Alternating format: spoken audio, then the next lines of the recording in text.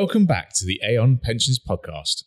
Today we are rejoined by Karina and Adam as they discuss low versus high income based on the results of the DC research, Living the Dream. We look at what they found interesting, the patterns developing with mid-career phase and mid-high earners, how pot size can affect attitude and trends in income levels. We also look at expectations between low and high earners when it comes to retirement.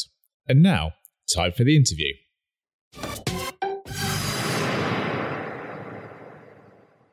Welcome back, Adam and Karina. Nice to see you both again. Thank you. So if you can remind our listeners what you both do. Karina? Yeah. Hi, everyone. My name's Karina Klimaszewski. I'm a senior consultant working in our retirement practice, and I work on a range of DB and DC clients. But the reason I'm back here today is because I've got a keen interest in financial well-being. Hello again. I'm Adam Hayes. I'm a DC investment consultant. And since you last heard my voice, things haven't changed. I'm still responsible for ensuring that clients' investment strategies continue to evolve to the ever-changing DC environment. So we're talking today about low versus high income. So can we get some context around that?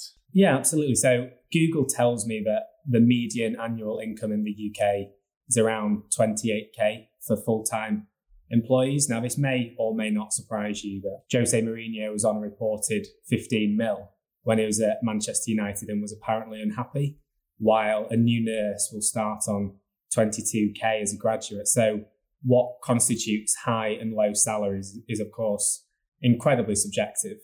So for the purposes of this podcast, we've made some generalizations, and these are that low earners are those typically earning less than 25k, high earners are those earning over 55k, and the median earners are those guys somewhere in between those amounts. So for the next 5 or 10 minutes, we're going to delve into the responses from our survey and differentiate these by low, medium and high earners. So let's start with the statistics you found most interesting. For me, the statistics I found most interesting was that high earners are the most likely to have a payday loan. When I first heard that, I was pretty surprised. That sounds interesting. Yeah, but then when thinking about it, just because someone has high earnings doesn't mean that they don't need help budgeting. In fact, they might have higher outgoings, so they might actually need a little bit more help. Another interesting statistic was that a similar proportion of people across all earnings categories were concerned about not having enough money to retire when they wanted to, but 21% of high earners weren't planning on starting to save for retirement for 10 years or more. And that was in comparison to 7% for low earners and middle income earners. To me, that suggests there's quite a disconnect between what people are saying and what people are actually doing. Yeah, I mean, you would have thought or assumed that if you were a high earner, you would be less concerned about retirement, but that seems not to be the case. Well, I think there's likely a number of factors at play here. For example, high earners are likely to be accustomed to a more lavish lifestyle. So Jose Mourinho. Living in a hotel. Yeah. So they obviously have a much higher target for when they reach retirement. On the flip side, the low income group tend to overestimate how much they'll need in retirement, where perhaps low earners should be more confident because they have the security of state pension.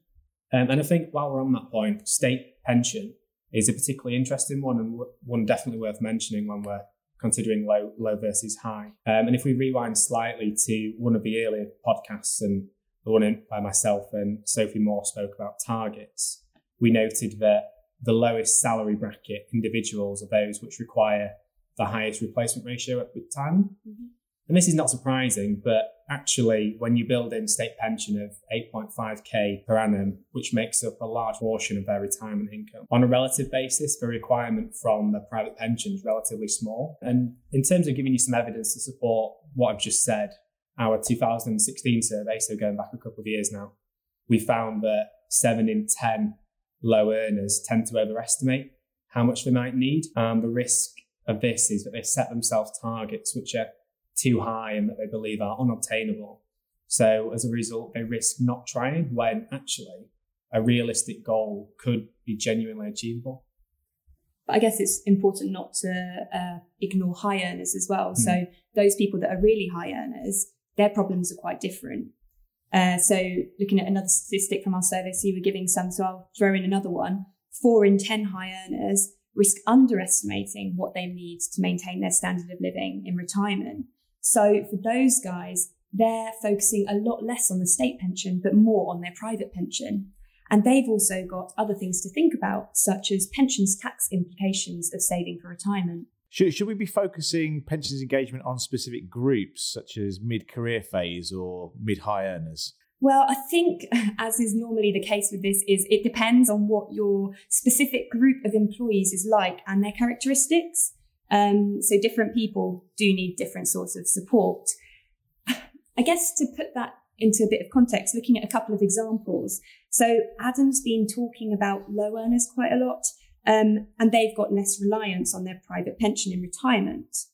So maybe those low earners, they could benefit from different types of support. So in our survey, we found that almost half of low earners had outstanding credit card debt at the end of each month. So maybe for this group of people, they could benefit from different type of support as well as support from pensions, because actually private pension is going to be quite a small proportion of what they get in retirement. So something like debt management support might be good for those guys. And I guess for mid to high earners as well, you need to get them to think about pensions and engage, as they'll be relying more on their private pension. So it's important to also communicate with those guys as well, and maybe focus on other things such as what I mentioned before. So pensions tax, which is quite important for those guys. Yeah, regardless of income level, evidence does suggest that more than 1 in 2 struggles to understand financial matters and could definitely benefit from support or education through workshops maybe or seminars. And our experience at Aon is that these are tools which members find very powerful. The key risk is that members don't take an interest in pension savings until it's too late to make a real difference. And there's a point that I bang the drum about. It's that an additional 1% contribution over a working lifetime, compounded year on year, can make such a material difference when it comes to retirement. That 1% may not seem like a large proportion of your salary at a point in time, but over your working life, which can be 40, 50, hopefully not 60 years, can lead to a big difference come retirement. We know from experience that pot size affects attitude towards retirement objectives, but is there a trend in income levels? Well, surprisingly, the results were roughly consistent across the low, medium and high incomes, with broadly similar proportions of members targeting the various spending options across each income level. And this is surprising because typically we'd expect those with larger pots to target some form of income in retirement, either through income drawdown or annuity, and then those with the smaller pots to take theirs as cash. However, what the survey results showed was that each income group preferred stable income, which is unexpected, as typically we assume that lower earners have a lower risk tolerance, i.e. less disposable income to compensate for the loss, and would therefore prefer greater certainty in retirement. And just to throw another stat at you, a slightly worrying stat, in fact, was that 28% of the low earners did not have a view on how they would spend their private pension, and this compared to 6% of high earners. So some interesting divides there, and not to put you into any of the categories, Stuart. But do you do you have plans for retirement? I think I told you last time. I think I plan to keep working. No, and again, probably in that mid-level, and yeah, I mean, you just don't really always think that far ahead, I guess. Yeah. I still think I'm young. I think maybe that's the issue. So do I. So is there a pattern between high and low earners and when members expect to retire? Yeah, so this is quite interesting, actually. So the survey suggested that over 70% of low and middle income earners expect to still be working at age 67, compared to just over 50% of high income earners. So we've talked about this quite a lot, but for the lowest earners, for those who the state pension is quite a large proportion of their retirement savings, they can only draw that from state pension age. And in recent years, that's been getting later and later and later. So actually, this statistic does suggest that it might hold true, that those who are relying mostly on the state pension might be getting that from a later age.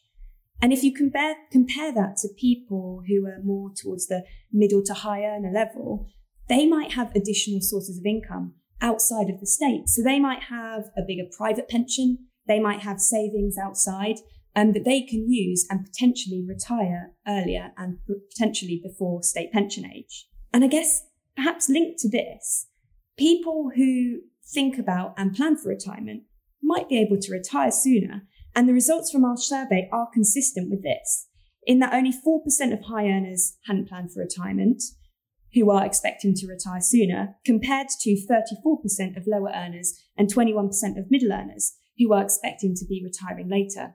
So it does suggest that having a plan is a good idea. Do we think, particularly with the low earners, that there's still an over-reliance perhaps on the state pension, that it's taken care of? Yeah, I think I know what you're saying there, but I think for low earners, potentially, we don't bear in mind that there is the state pension there that is actually going to be quite a large proportion of their retirement savings. So sometimes we might try and encourage them to save more than they might be able to afford, when actually a large piece of their puzzle is going to be the state pension. But I do get what you're saying, that it is coming from the state. So we are making a bit of an assumption there that will be available when state pension age comes around. Karina, Adam, thanks for coming in and talking to us today, sharing your knowledge. Thank you. Thank you, guys. Thanks.